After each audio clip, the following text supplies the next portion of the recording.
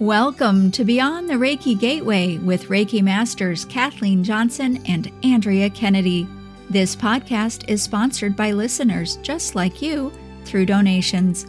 Links to help support our all-volunteer effort are in the show notes and also on our website, beyondthereikigateway.com. And now it is time to begin our journey together beyond the Reiki Gateway.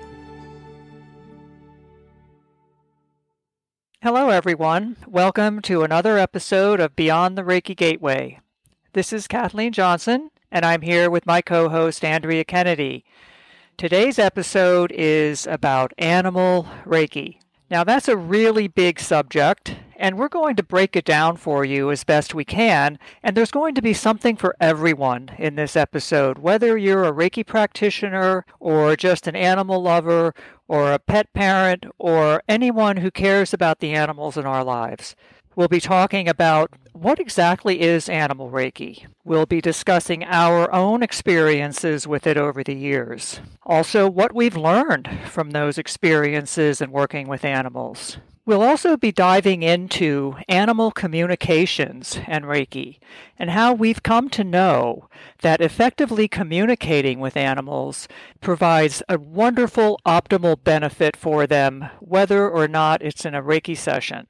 We'll also be giving you some helpful tips to communicate more effectively with your own animals or any animals in your life. So at the end of this, we hope you can take away some practical advice for better relationships and communication with the pets in your life every day. So sit back and enjoy as we travel once again beyond the Reiki Gateway. You're right about that, Kathleen. This is a really big topic. And I'm excited, though, to dive in and share some of our personal stories, which I always love to hear those from practitioners. So as we get started, let's just talk about what animal Reiki is. Is it really different than Reiki for people? How would you answer that basic question? That's a great question, and I think probably many people would like to know the answer to that. Animal Reiki is exactly what it sounds like. It's offering and sharing Reiki with the animals in our lives, or those in the wild, or honestly, any animal anywhere. So it's a matter of simply channeling the energy of Reiki from the practitioner to the designated animal through the power of intention and the Reiki energy. And I know when we offer Reiki to people, permission is a pretty big deal. And from your perspective, is that part of animal Reiki too? Well, it's definitely a part of my animal Reiki sessions, Andrea. I always request permission from the animal before I begin to channel Reiki.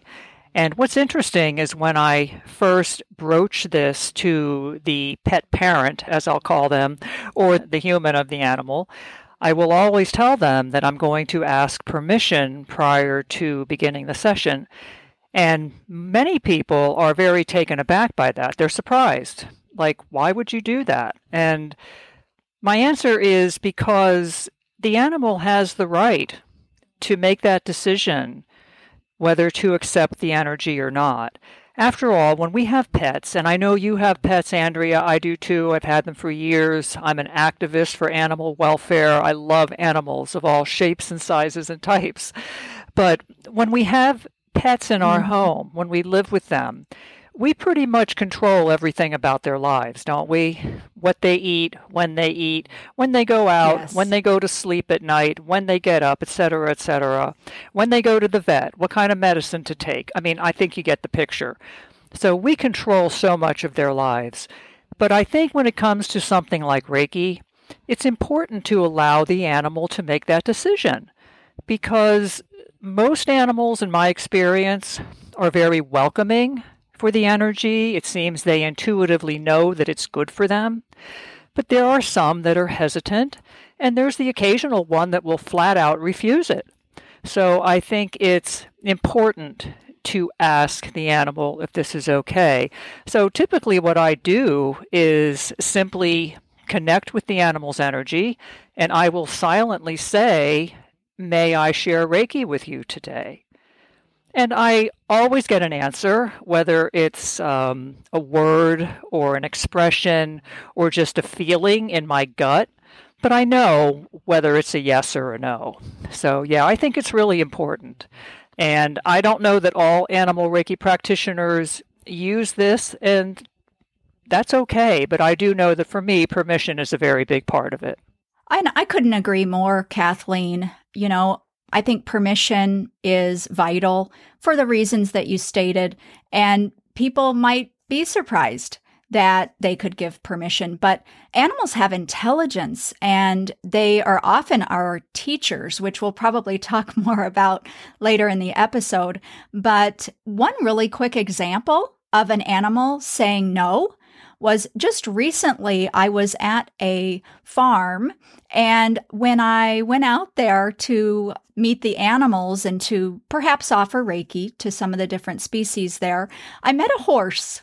And the people who were there on the farm, there were several of them, they were very interested in what I was going to do. They were new to Reiki and also curious, of course, as many new people are, and they wanted to watch what I was going to do. So we all went out to the barn. I approached him slowly, and I just intended, like you said, to sort of connect to him.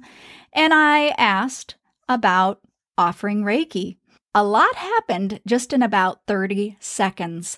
He maneuvered his body from me seeing his head to me seeing his rear end. He then lifted his tail and he let out a little wind. And I thought, that's pretty obvious. I just don't think he's into Reiki today. They can be very clear about if they are accepting or not. And so I immediately was like, thank you very much, and explained to the people there that, he's not into this right now, and that's okay. When I inquired with this horse as to the reason, and it wasn't really a hard question. It was just more kind of like a wondering in my mind.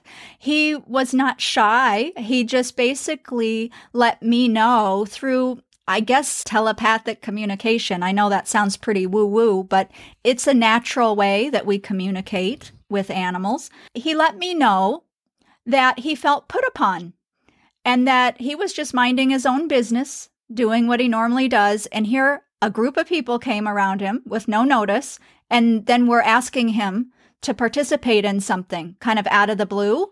And he just wasn't feeling it. He didn't want to be the object of all of this attention in that way. So he let me know very clearly. So that's just one quick example. Well, you've given me a really good laugh today. That is hilarious. And you're right, that the horse's answer could not have been more clear. I mean, oh, that's a good one. That's never happened to me. I can't say an animal has ever broken wind to tell me no, but you knew what the answer was, though, didn't you? Absolutely. And with that clarity, what a gift that is as a practitioner, because, we don't want to guess. So he did me a great favor, and it was a teachable moment, right? And I got to explain that to the people that were normally taking care of him. And they appreciated that, and they had a good chuckle about it as well. So whether we're doing distance sessions or in-person sessions, absolutely consent or permission is the top of the priority. Just to circle back on something that you mentioned a moment ago, the fact that we determine so much about the routine and the appropriate time to do this or that in our animals' lives. It's so, so true. And as we begin to share about our own experiences offering Reiki to animals, what I can say, and I'd love to hear from your experience if you've seen this as well, but an imbalance at the throat chakra is what I would often see in my animal clients, because the communication with their people wasn't open. It was blocked up. So often the animals were trying to get messages across to their people, but the people just weren't receiving them. And so there would often be an energetic imbalance, I would find, at the throat chakra. Have you had that experience too, Kathleen? Yes, I have. You touched on this earlier, Andrea. You mentioned something about animals have intelligence, and of course, they're sentient beings. And I think something we tend to forget, or maybe don't even know until a certain point, is that they pick up on their humans' emotions and feelings. They are often a mirror for our emotions. So we have to keep that in mind when we're dealing with them. Animals can be so wonderful for us when we're experiencing hardship or stress because they seem to intuitively know what to do to comfort us and make us feel better. But at the same time, they're trying to communicate with us in their own way. And if we're not open to that communication for them gets stuck. It gets stifled. And what you said about the throat chakra is something I've experienced as well. When I first started doing animal Reiki, I initially thought it was about maybe there was a problem, a physical problem in the throat area. But that turned out to be generally not the case. And I learned over time, experience teaches us a lot, that it had more to do with the frustration and the lack of communication that the animal was feeling. So that kind of brings us into what we wanted to talk about anyway, animal communication. To me, it's an integral part of channeling Reiki for the animal. And I think you would agree with me on that, Andrea. I absolutely would, Kathleen. Absolutely. And I'd like to share, I actually started with animals way back in the day when I was drawn to begin to offer Reiki outside of my family and friends, and of course my own animals in my own home. I was very much guided to work with animals. And so I started volunteering at my local veterinarian, and that's where we took our animals. And it was a wonderful opportunity. I was so grateful to be there. And I remember when I first sat down with an animal there and I discovered communication.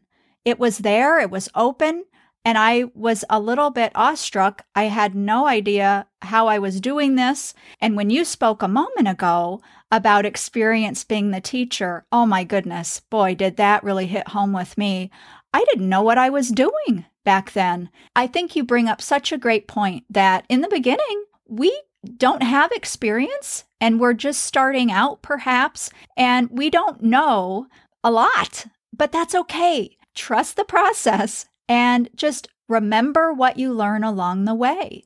And I think that's super important. And that's one of the reasons I think that we do the podcast and teach classes and things like that, is to help people recognize that other people do have experience. And when we share that, oh my goodness, then that helps the new practitioners grow by leaps and bounds because they don't have to figure it all out for themselves in the beginning. They get some help along the way. Anyway, so a little bit of a tangent there, but I was communicating with the animals, and I tell you, I could not separate the Reiki and the communication. It went together hand in hand every single time. And the stories that I recorded in those days from those sessions are just amazing. And I was going through my journal last night because I knew we were going to talk about this today and had some wonderful memories of some sessions. Oh, yes. I keep a record of all my sessions, too. I take detailed notes during my sessions, and I always keep those because a lot of the detailed notes, don't make it into the actual report because the report's a little more fine-tuned, but the detailed notes tell me so much, and they honestly recreate the feeling and the energy that I experienced during that session, which I love. So it's very helpful for me, and it'll sometimes bring new insights. And if it does, I will then contact the pet parent or the human and let them know that I received another insight if I feel it's appropriate for them to know. When I'm working with animals, it's impossible to separate the two. I did take a course in animal communication earlier this year, but in all honesty, I had been communicating with animals through my Reiki sessions for a number of years, but that course did provide a couple of tools to add to my toolbox that helped me with that communication. Something I want to mention here, we just talked about permission. So, yes, I always ask the animal for permission. And assuming I'm going to get a yes, my next question is, may I communicate with you? Because the pet parents, the humans, they really, really want that to happen. Because I ask them about that too. Is that okay if I try to communicate? What I've learned in my experience is that the vast majority of animals are very happy to have Reiki. But I say it's a toss-up with me as far as the ones who want to communicate with me. Some, I'd say about half of them go, oh yeah, sure. I'd say about a quarter of them are going, well, okay, if you have to, that kind of thing. And then there's the remaining quarter that go, no, not right now. I respect that, of course. That's fine. So I try not to ask questions of the animal for fear of just them going, I'm done. That is really interesting that you describe it that way. In Confessions of a Animal Reiki Master over here, I don't ask for separate permission for communicating. As I said, I didn't take a class. All I had was regular old human Reiki training, and I was a master at that time. And when I sat down with the animals there, it just happened, and I was there, tuned in. And so sometimes the communication would be directly from the animal, like words from them to me. But oftentimes it was different. It was more about intuitively seeing or knowing, and just being able to access information about them.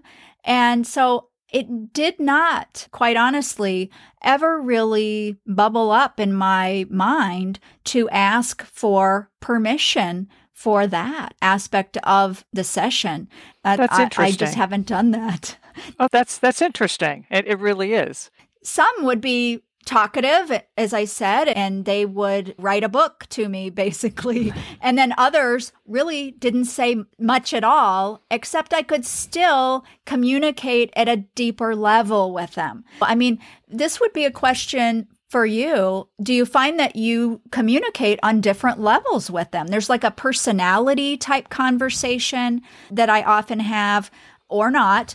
But there always seems to be this deeper conversation that I have with them in the session. Do you have some thoughts on that? Yes, I'm glad you asked me that, because I want to make it very clear that even if the animal says, no, I don't really feel like communicating, there is still communication within the Reiki session. It is just a different type. The animal is not into answering any questions from me. However, as you know, Andrea, having worked with Reiki for a number of years, that information comes in during a Reiki session, information and impressions and insights, whether or not you ask a question. That information, those kinds of experiences still flow in for me, even if the animal's not really into answering questions. I want to make a distinction there between, well, if the animal says, no, I don't get anything during the Reiki session, because that is simply not the case. It's just that this particular animal wants to chill, not be bothered to answer any questions, just channel the Reiki and leave me alone kind of feeling, right? Right. So I'm glad you asked that question, because I really did want to make that distinction. Thanks for clarifying that. And for anyone out there who is wondering, why don't I get all this during a session? Just keep at it. Just keep practicing. It just gets better and better with experience. Also, don't forget your own self-care. And if you're a Reiki practitioner, of course, self-Reiki. We're always in evolution. So if you want to strengthen your intuition and strengthen your skills as a practitioner, an intuitive or communicating practitioner, just stick with it. Excellent advice, Andrea, as always. It's so true. When I first started working with animals, it was by accident, quote unquote. I was working with one of my human clients. She is an animal lover, an activist, and all those things that I can so relate to. And she was telling me about one of her pets who was ill. She said, would you do Reiki on him? I was reluctant. I had been working with people for a while, but I had never really done Reiki on someone else's animal. I gave them to my animals all the time. This woman was very nice and I wanted to help her. I was so nervous. I was more nervous about working with this animal than I was with people. But it went beautifully. The animal was great. He was ill and no one knew why. I was able to get a lot of information as to how he was feeling. And this was back before I was doing any kind of deliberate communication or a lot of the experiences that were yet to come. I was going by the seat of my pants at that point. But Reiki came through, as it always does.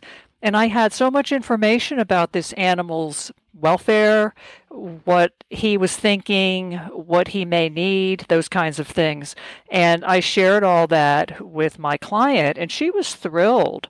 So it went beautifully.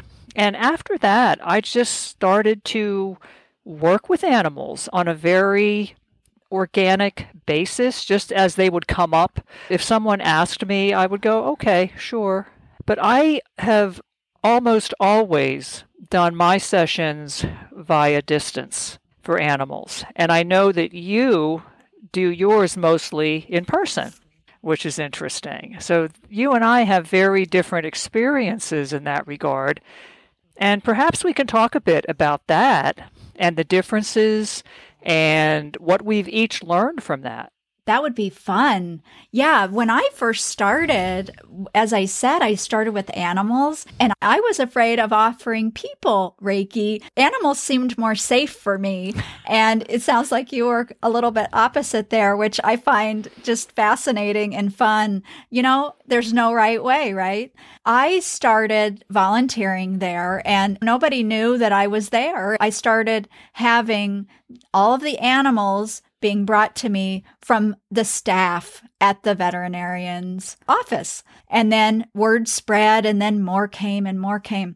And what I want to do is just let you know the benefits of seeing an animal in person. And then we'll lead into distance sessions because I love distance sessions with animals now, but in the beginning, I started in person. And some really neat aspects of that is just being with the animal.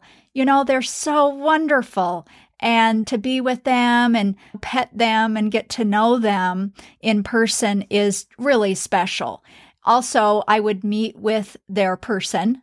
One thing I want to point out, and I've noticed you as you were talking so far in the episode, we don't use the word owner in response to the caretaker of the animal. I noticed that with you, and probably for the same reason I don't either. Just energetically doesn't feel right. Right. I respect animals. There are equals. They are not less than people. That's right. And I think that kind of goes back to when you mentioned how people could be really surprised that you would ask permission of the animal.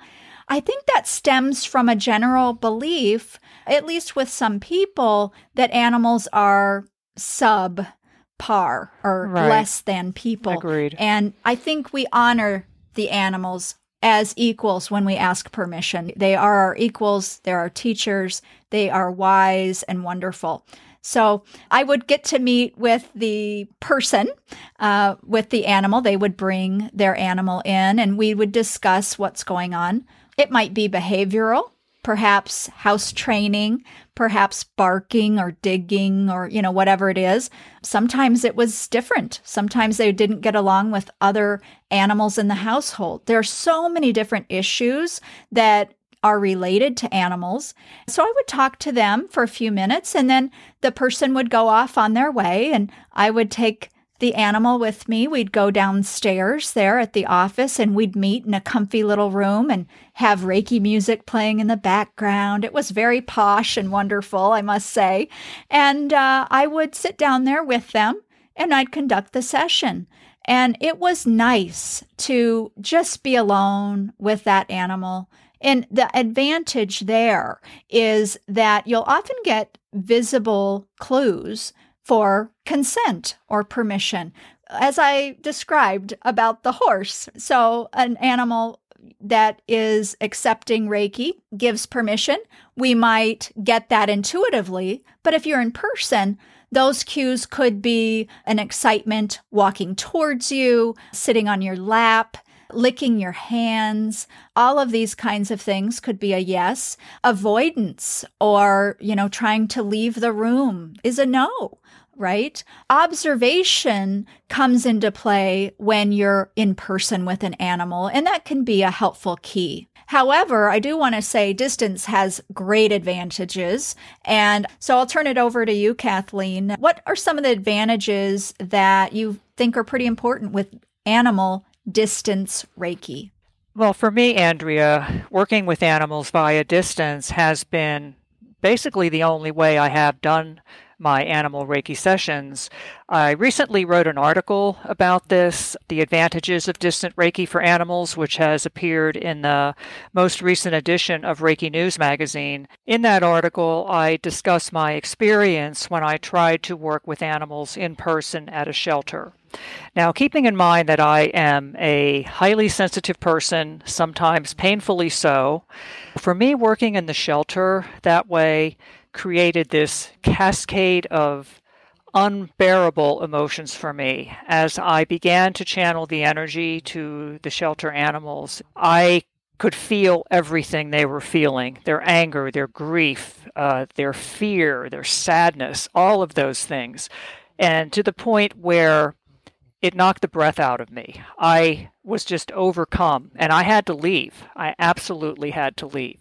So I went home. I was very shaken by that, and I didn't understand what was going on with me. I thought, what is wrong with you? I calmed myself down. I sat in meditation for a while, and I was looking for answers. What just happened? The energy of Reiki told me that because of my uniquely sensitive nature, it would be far better for me, as well as for the animals, to work with them via remote. And they needed to tell me that in a very unmistakable way, in a way that I could not ignore. Well, they succeeded, because I had no desire to repeat that experience. It was very painful, very upsetting, and message was received, that's for sure. So from that time on, all my sessions with animals have been via distance. And that's why Reiki basically guided me to that through that very traumatic experience. So over the years, as I've worked with animals via remote, I have learned about quite a few advantages of working with them that way. One of them is, first of all, the animal's in familiar surroundings. It's at home. In the vast majority of cases, it's in its home or in a place where it feels very comfortable. And that then makes the animal more receptive to receiving the energy, more likely to say, yes, I'm open to this, of course. And also, the animal's human is in familiar surroundings. They're home. And they're with their animal, they can see what's happening, or even if they're at work, I certainly tell them my experiences and things like that during the session. But the human is comfortable too. They don't have to travel. Say if the animal is sick or traumatized in some way, they don't have to pack up the animal and travel to see me. Just leave him or her at home and let the Reiki come to the animal. And I have found that the animals are so much more relaxed and responsive under those circumstances. And the convenience for the animal's caregiver is perfect. I mean, so many clients have told me, this is great. I don't have to drive anywhere. I don't have to pack up Fluffy or Spot or Fido. This is great. It also expands the reach because I have animal clients all over the country right now. I couldn't do that if we were seeing them in person, obviously. So it really does expand the reach of Reiki. And that's something else the energy has taught me, that in today's world, the need for healing is so great, not just for humanity, but for the animals who share this planet with us. They have a need for healing too, because think of all the trauma and the drama that they are going through these tumultuous times. So being able to offer Reiki to even more animals through the power of distant Reiki becomes a wonderful blessing and a gift. From that vantage point, it's great.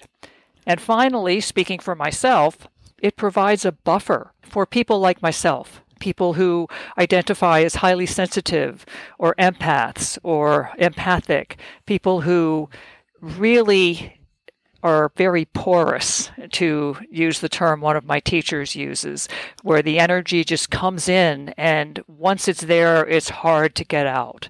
It provides a wonderful buffer. I'm still able to connect with the animal, I think sometimes on an even deeper level, because I don't have all those emotions bopping around in my head and feeling them all around me.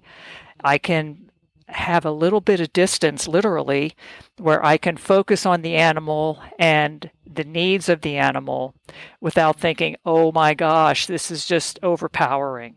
I take myself out of the equation and I'm able to just focus on Reiki and the animal. So for me, those are the best advantages, and I'm so glad that Reiki guided me to it. I wish they would have chosen a less painful way to do so, but we don't always have the option of that now, do we? No, we don't. But clarity for you in that situation, it never made you question that again. And that is really so valuable. I can really appreciate your examples too, because I not only had clients bring in their animals to me at the vet's office, there were times where I did house calls and I would go to the home with the animal there. And quite honestly, there were times I was just uncomfortable to be in somebody else's space and to be in that new environment. And there I am immersed in their energy. And now I need to focus on this dog or cat, and I might be brand new to them. So as a practitioner, I found that quite challenging to do. And what I will also share, another thing to consider about in-person sessions is safety. Safety for the animal and safety for the practitioner. And I have a couple of examples that I can share. I was so over my head in this first example. I was so blessed and excited and honored that there were people there that would bring their animals to me. And so I was so agreeable about everything and so relaxed. And I just thought everything was so awesome about the whole experience.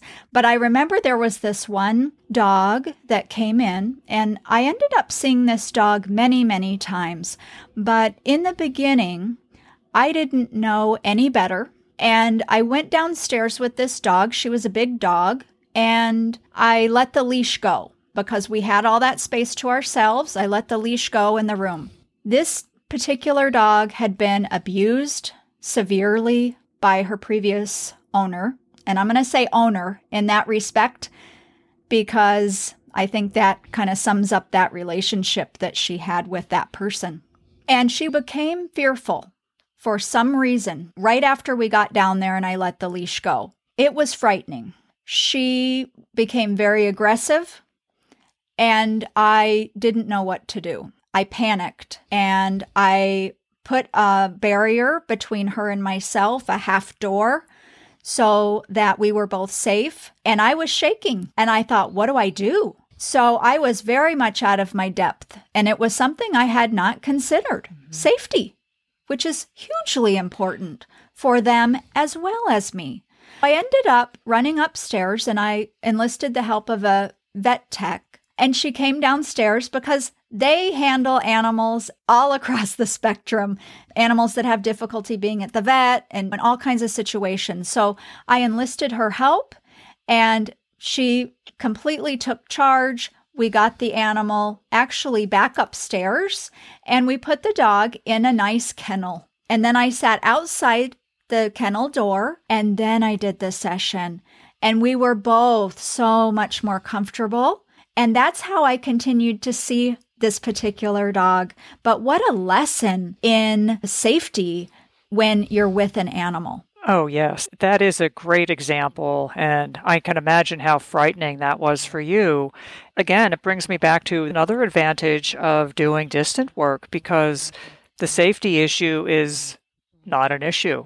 I have a lot of experience with animals over the years, and only once or twice have I ever felt afraid of an animal, especially a dog. I'm going to use dogs as an example, but in those particular situations, you just don't know what the dog's history is and what their particular triggers are. So it's important to keep safety in mind. Yes, it is. The other story I'll share with you, it came to my mind when you were talking about that peaceful home environment for the animal. Yeah, I don't know too many people who have cats in their lives that relish the idea of trying to put the cat in the cat carrier to bring them to the vet or somewhere. So yeah, full confession here. Lots of confessions today. I love cats, but it's more like the idea of a cat. I've never had a cat, maybe one day, but don't tell my husband because he's not on board with that. So it's our secret. But I'm fascinated with them.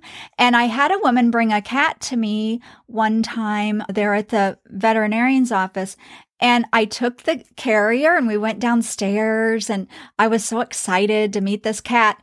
And I made a huge mistake. I opened the carrier door and the cat left the carrier, had the whole room to roam and to hide and to jump on the counter, to hide under the chair. It was pandemonium. And so you could imagine me down there, not familiar with cats or how cats behave or anything like that, going, oh no, the woman's going to be back soon and I don't know what to do. So again, I went upstairs and I got help. Sometimes we just need help, but I learned my lesson. I look back on those times and I just have to shake my head and chuckle, learning the whole time. Exactly. Yes. With cats, you really have to meet them where they are, literally and figuratively. I've had many, many cats over the years. When you just mentioned getting a cat into a carrier, I laughed out loud because I can still remember trying to get our cats. They looked like cartoon cats because you'd pick them up to put them in the carrier and they would make their bodies go completely vertical and spread all four of their legs and just block the door. So you're trying to shove them into this carrier and nothing's happening. And meanwhile, it's spitting and hissing. So as a cat mom, from time to time, there was a time when we had 12 cats. Oh we have a lot of gosh. experience with them. I can relate to the cat moms out there who want to have something for their cat like a Reiki session, but don't want to put that cat in a carrier. Oh, please don't make me do that. I know, it's like, what are you willing to give up in order to get your cat there? When you were talking and you were describing the cat contorting, and I just had this image of you with your hair standing on end and you're like, ugh. Pretty much. And can you imagine somebody coming in for Reiki and they're doing that and they say, get in there, you're going for Reiki. So relaxing. So relaxing. Oh, so relaxing. I'm a huge fan of distance Reiki, of course, for people and for animals, for some of the reasons that we've outlined. And even the point that you made about the energy, that you have a separation. And I touched on that when I was talking about making house calls.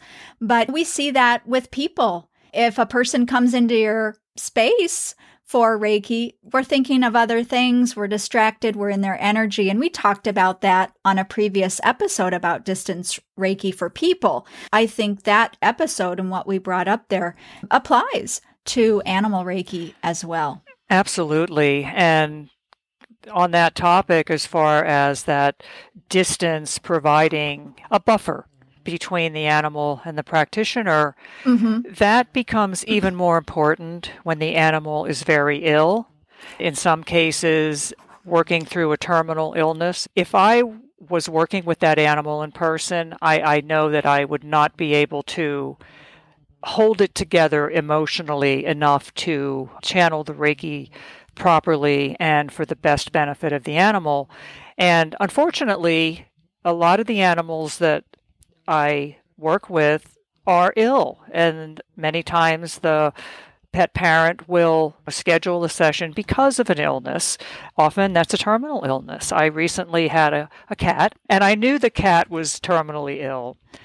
So I went into it with, okay, we're just going to do what we need to do. Obviously, Reiki's going to give this cat exactly what he needs, and it did. And honestly, the cat regained much of his, I guess, fighting spirit during the times he had Reiki. This cat was very confident, a little cocky, a little ornery, all those things. And he regained so much of that personality during the time he had Reiki. And his parent was so happy about that. He was a handful, there was no question. But because he was so ill, she was really happy to have that handful again, just to see that personality emerge with Reiki. Reiki let him experience his personality for almost up until the very last day of his life. And then when he was ready, he told me he was ready. In the last session I had with him, I could tell the energy was different. He was tired. He just wanted to sleep. And he said to me, "I'm ready." He'd been hanging on for his parent. He knew that she would be devastated when he transitioned, and she was, as we all are when we lose a pet.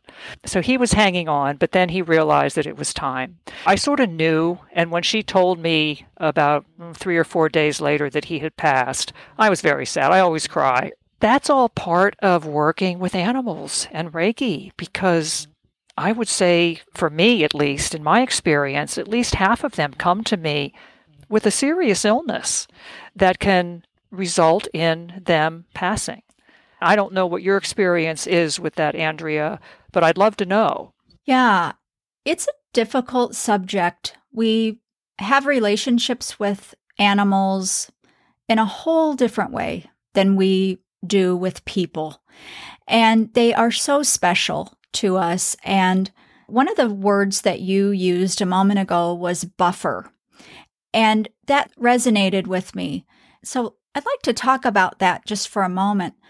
Animals often are shock absorbers or buffers for the emotions of their people. Animals do this for us. They are very much healers themselves. They are in the moment. They are connected to the earth in ways that we've largely forgotten as humans. And they have an awareness, an intelligence, and a heart.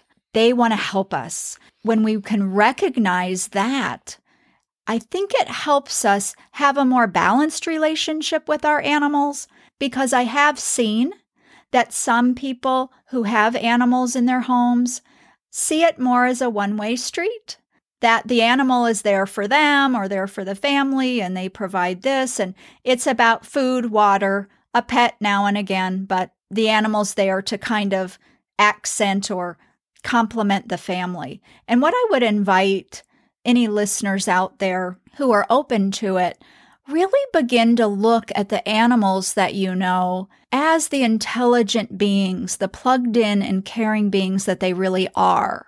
Because if we have anxiety or some other thing that is bothering us, the animals in the household, I'm telling you, will try to help.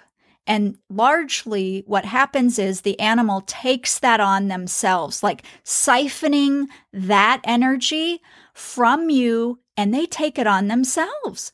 And if we can honor that, see that, I think we become more in tune with perhaps creating a more balanced relationship with our animals. Maybe that will help us take more responsibility for our own self-care, so that if we're anxious, we take action instead of perhaps unknowingly allow our animals to try to heal us themselves. Wonderful. I'm so glad you talked about that. That is such a beautiful thing to remember, that animals do take on our emotions as a way to help us deal with them. And I'm going to share my story of my little dog. I don't think I would have come through the past 2 years as well as I have without her companionship. She has taken on so much of my anxiety and my sadness and my fear because of the times in which we live. They are fearful times and anxious times for everyone. And she has taken on so much of that, and I know that. So What I have done to help her is, surprise, I give her a lot of Reiki. She gets so much Reiki because she's an anxious little girl. She really is.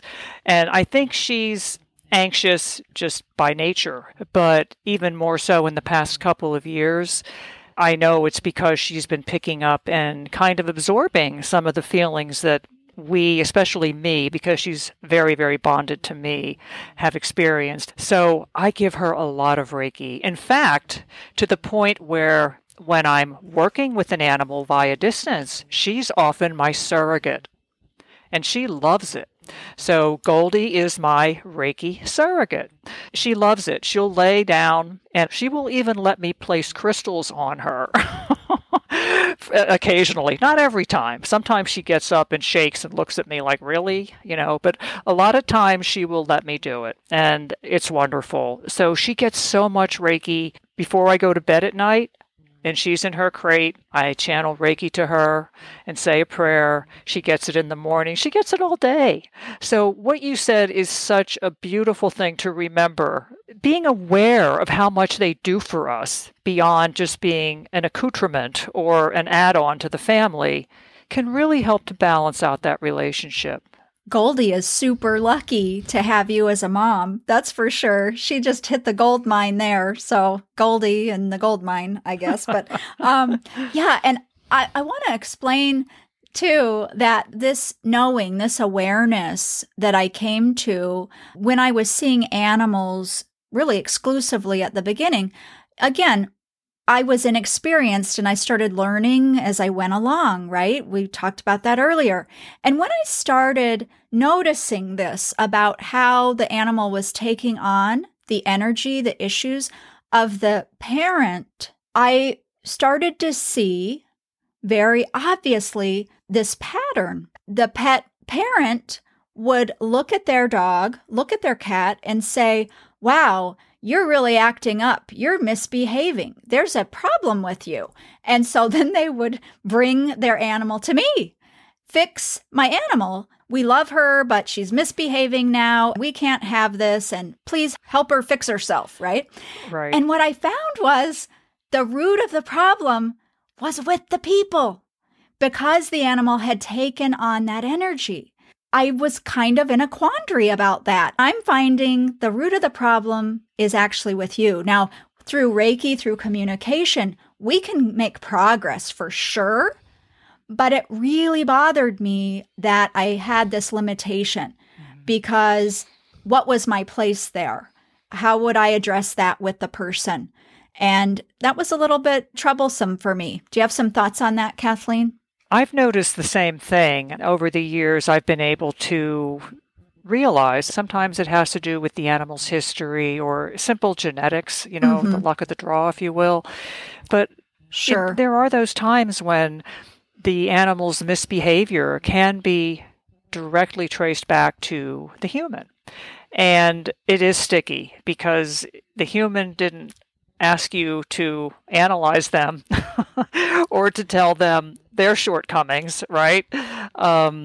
You were there to fix their animal, which is always an interesting thing because, as you know, we really can't fix anyone, but that's what they expect. It is difficult. So I have found a way around that, and I don't know how valid it is, but it does work for me. A lot of times I will get the information from the animal, of course, during the session. When I do my report, I will phrase it in those terms, like Fluffy is concerned that you are raising your voice and it is frightening for her, that kind of thing. I try to be as diplomatic with it as possible. I do it in those terms. It almost sounds like I'm blaming it on the dog. Fluffy said it was all Fluffy's fault. But I mean, that's where it's coming from. So I like to let the person know that that's what's happening. So far, that has been very well received. I have not gotten any pushback on that. Maybe because it takes everybody by surprise. I don't know. So what are your thoughts on that? Well, I love that because that's what I would do as well. make it more about they love you. They're caring for you. They're trying to help you.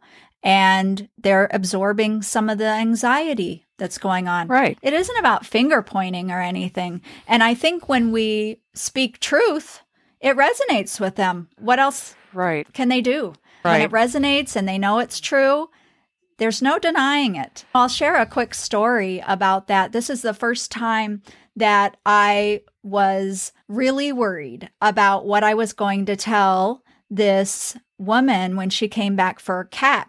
She brought the cat to me because she said she had a husband and a daughter in the house and things used to be great, but now the cat would not pay any attention to the husband or the daughter.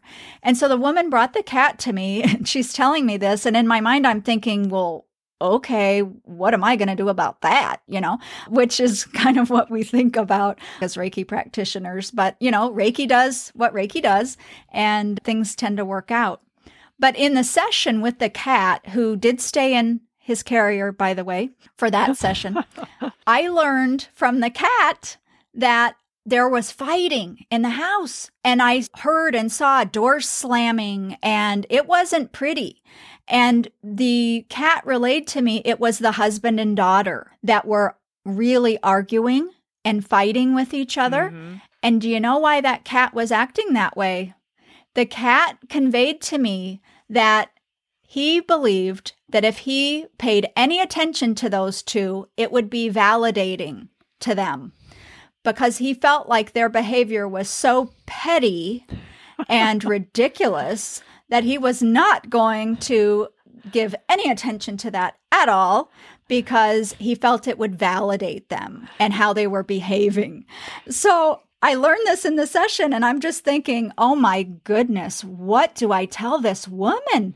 Number one, do I even trust my intuition? Do I trust this? I mean, it sounds kind of crazy. In the end, I just decided I had to go with what came through, put myself out on a limb. And do you know what? I said it as diplomatically as I possibly could. And she said, oh my gosh, that's exactly what's happening at our home.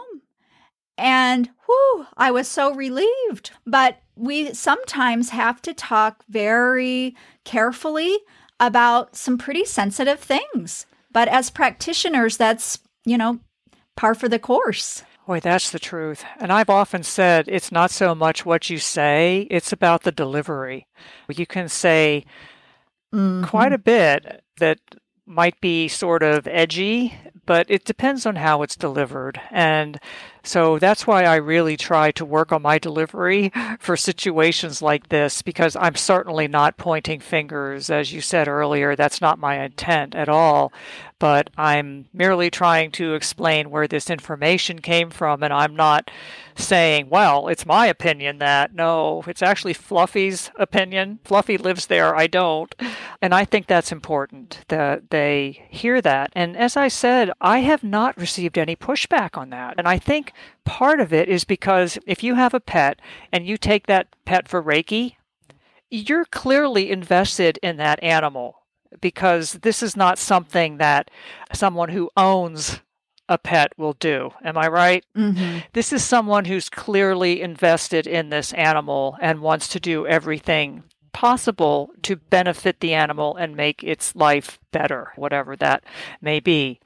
So I think those kinds of parents, pet parents, humans, are going to be far more open to receiving information that may be a little painful to hear than someone who simply owns an animal. I think that's what it's all about. And because I've had to deliver some rather tough information over the years and never received any pushback. And I think it's because the people are so invested in wanting to do the right thing for their animals.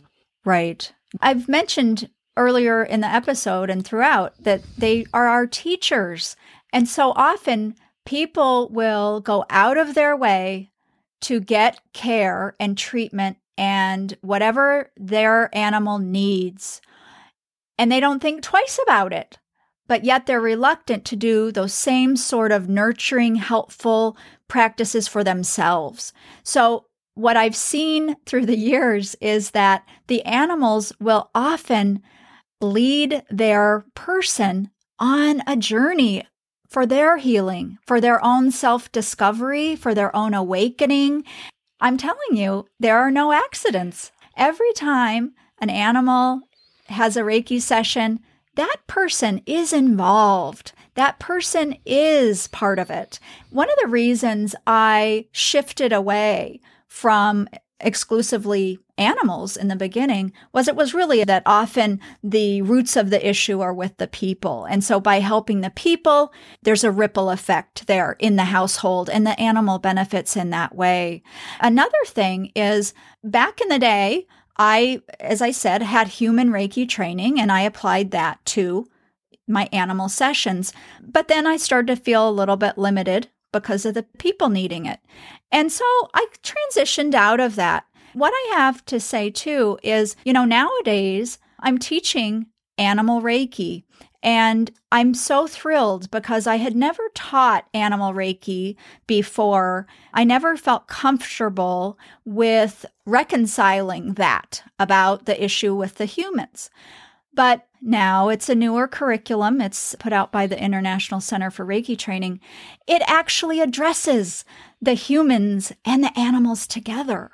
That spoke to my heart because that is, through my own experience, what really needed to happen is this communion between animal and human healing, this partnership, because a relationship between a human and their animal is a partnership. There's caregiving actually on both sides. Yes. It makes sense to do these sessions in a more holistic way. I'm so excited about this animal Reiki curriculum that's been put out. I started teaching the classes, and the feedback is really unique and wonderful. The energy is very grounded, very inclusive, and there's a feeling about connectedness. The earth, the animal kingdom, and humans are part of the divine animal kingdom. And when we address all the creatures together, I think the outcome and the experience is just on a whole nother level. Exactly. And when you were speaking, I was thinking the word connected came into my mind. And then immediately after that, oneness. We are all one. And we hear that a lot. We are all one. And I think many of us think of that in human terms, like all people are one. But no, it's far more than that. So having that piece in the curriculum where it's a reciprocal relationship, it's a symbiotic relationship when it's healthy. And that just really enhances that oneness that exists, whether we realize it or not, that exists among humans, animals, plants, insects, all the kingdoms of Earth and everything about it. I think this is a really good way to begin experiencing that oneness, is by realizing that our animals are as much caregivers for us as we are for them. But at the end of the day, we have to let them be caregivers for us and then take care of them accordingly. So it's a back and forth, reciprocal, ever-shifting relationship. There are times when they need our care more than we need theirs, and then there are times when it's reversed. And we go and shift with the flow and keep that symbiotic relationship alive and well, and we all benefit from that, all of us. We certainly do, Kathleen. Well, you had asked me a question a while back, and I've talked about everything but answering your question. Let me go ahead and address that. Okay. You were talking about the cat that passed away, and you had asked about my experience with that kind of thing, I believe was the question. First of all, I have to wholeheartedly agree with you. The animals in our lives will suffer. They will choose suffering if it means that it may help us emotionally. Very often I have seen animals that will hang on and suffer because their person is not ready to let go.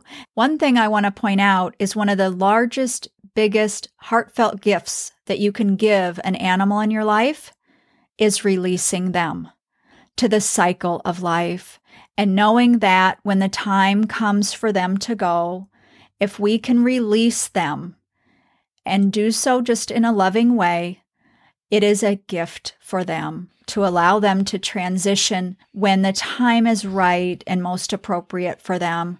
I know it's hard.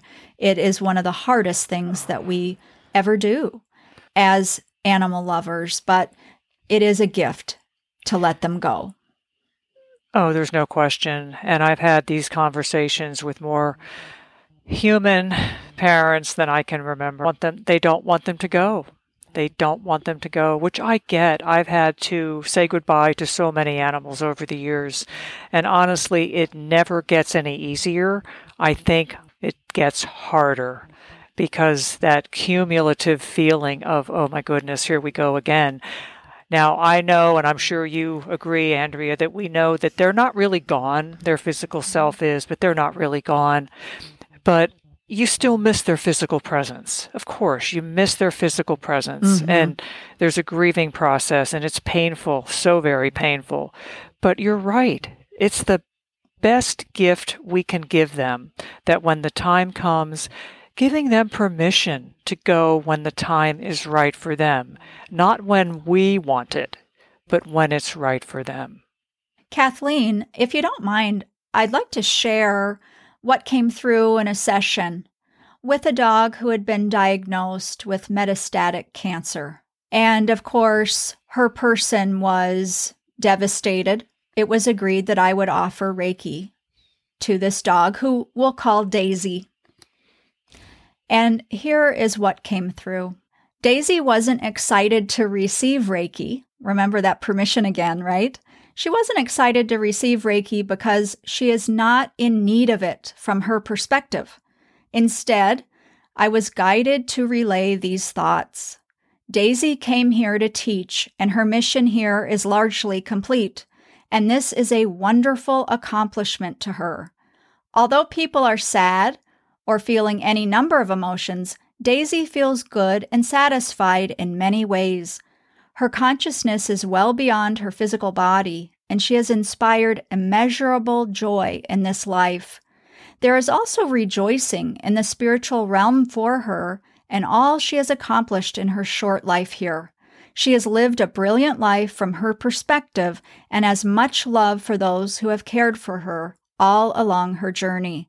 She smiles and wants her people to remember all those times of smiles when she is no longer present with them.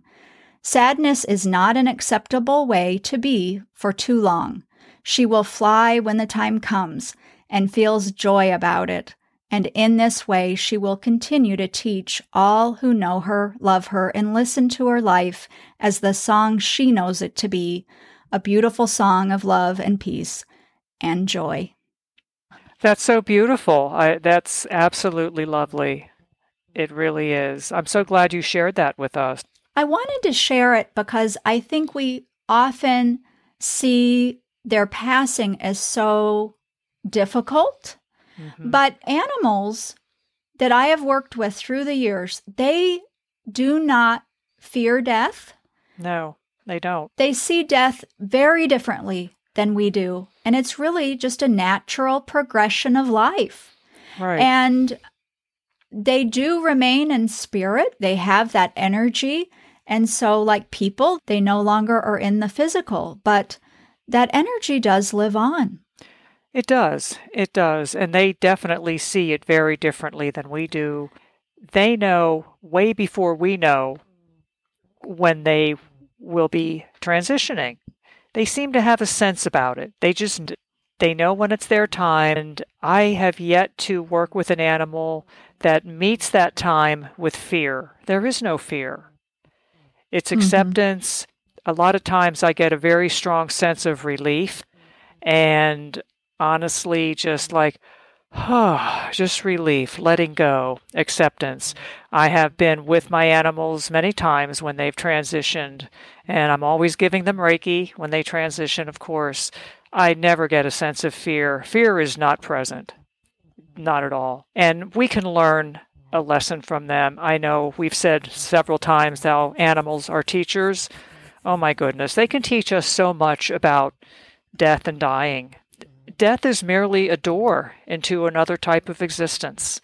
And the animals know this. Yet we humans tend to resist that. We're like, oh, no, no, no. It's something to be avoided at all costs. But it's just the next step in the cycle of life, as you said. It really is.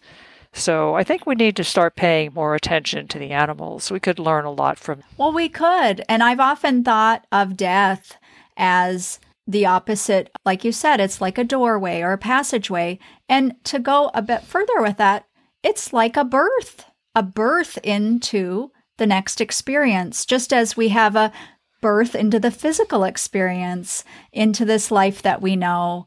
It's just we're less familiar with the life afterwards. Right. Absolutely. So I think it's really important for our listeners to hear that and take heed because, again, with our shared experiences working with animals and the years we've had working with them, neither you nor I have ever experienced any kind of fear on their part when they are faced with an illness or certain death. They know it's coming and they're okay with it. But as you said earlier, and not to put too fine a point on it, but you're so right that they continue to hang on and suffer if they sense that the person is going to be too devastated. And I think it's important to let our animals know when they're ill that it's okay to go when the time is right for them. Instead of doing all these like superhuman efforts to prolong their lives, maybe for a week or so, but they're still suffering terribly. And I don't think the animals want that. I know they don't. That's what they tell me. They just do it because the human wants it, not because they do. Right. Something to keep in mind. And I wonder if we can get into a little bit of the communication, the tips that we talked about at the beginning of the episode that we might share with people about bettering their relationships with their animals. I can start off with one, and that is getting rid of the poor thing energy.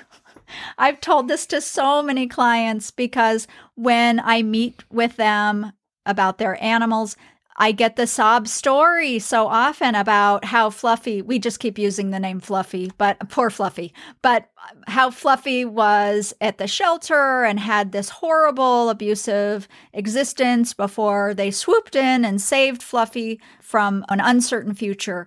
What I have found over and over is that when the animal's caretaker just keeps replaying that story. I mean, and we probably all know this. Maybe we've done this ourselves, quite frankly. But what we do is we keep telling that same sad story that was the animal's reality years prior.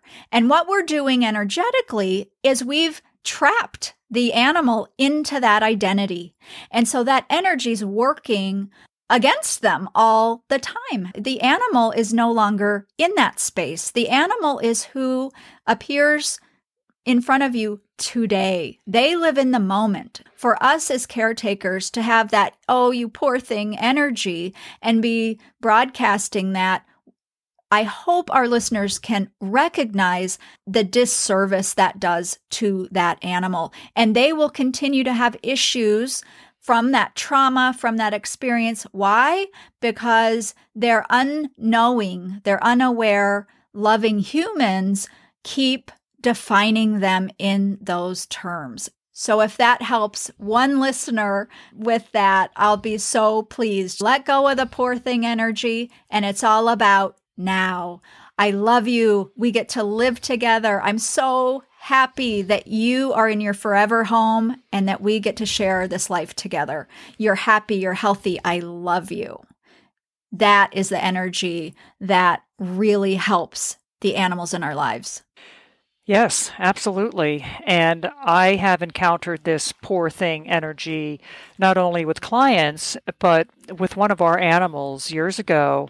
It was when I was first starting out with Reiki, and actually, this dog taught me what you just talked about. He was a rescue, Wow. as are most of our animals, and he had been horribly abused. I mean, it was just awful. We were a little wary of him at first because he was a very big dog. And we thought, oh boy, is he going to be vicious, aggressive? This dog was the embodiment of joy and happiness and gratitude. It was astonishing. And of all the animals that we've had over the years, and there have been a lot of them, this dog still has the potential to pull at my heartstrings like no other. He was amazing. He was huge, and he was a little intimidating looking, but he was just a big baby, honestly. He was such a love. And we would Uh-huh. always say, oh, well, this is what happened to him, back in the day. And when I started working with animals around that time, I remember him telling me that, why are you doing that? I'm here now. I'm happy. This is the happiest I've ever been in my life. I have other dogs to play with. I have a big space to run around in. I have humans who love me. I have plenty to eat. Nobody is starving me or tying me up. I'm happy. Be happy for me. And I'm like, oh, yeah, because every time he would hear us talking about this to someone, he would be like, oh, here we go again. He's right back in that terrible environment that he's Yep. really very willing Yep. to put behind him. So the poor Yep. thing energy, I inadvertently kept that going. So I think that's an excellent point for our listeners to, if you're doing that, stop. Because the animal lives in the moment and is Yes. very happy where it is right now. Yes. Yes. And something else I think that just completely goes right along with that is how we communicate and don't even know it. We have the power to communicate telepathically with our animals. And you might think, oh, I can't do that. Well, here's a news flash. You already are doing it, because what happens is when we speak, we actually form images in our minds. And so think about Kathleen's story, and she's talking all about this dog's horrible past and all the horrible things that the dog endured. Think about this. As she would have been explaining that, I don't mean to pick on you, Kathleen, just as an example, but as she would be explaining that to a person, painting that picture, so to speak, guess what? In her mind, she was having those images. Exactly. That is how our animals communicate with us telepathically. And I'll give you a quick example before we wrap up the episode.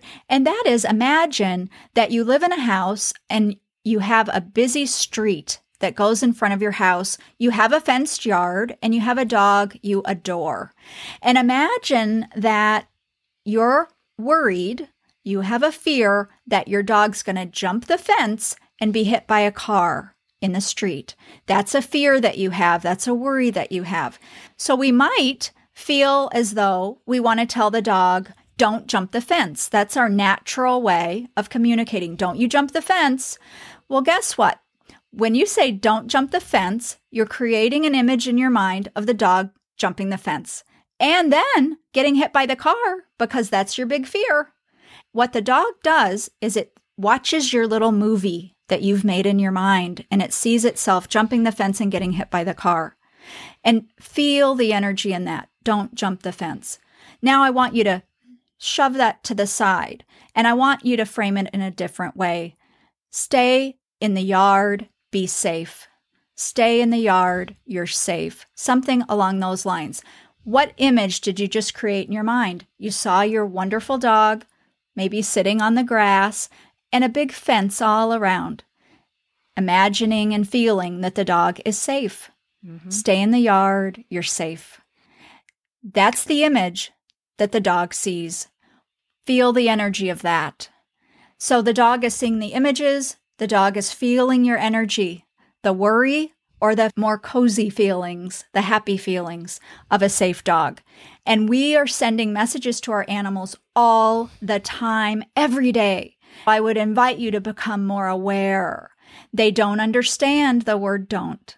So Correct. flip that around and frame whatever you're communicating in a positive way and put some effort into what pictures you're forming in your mind. And you can even intend to send those pictures to your animal, to work on different behaviors, whether it be housebreaking or barking or, digging and things like that. There's a lot we can do, even without Reiki or any other training, to further our relationship with our animals and be more at peace with each other about how their behavior is and what our expectations are.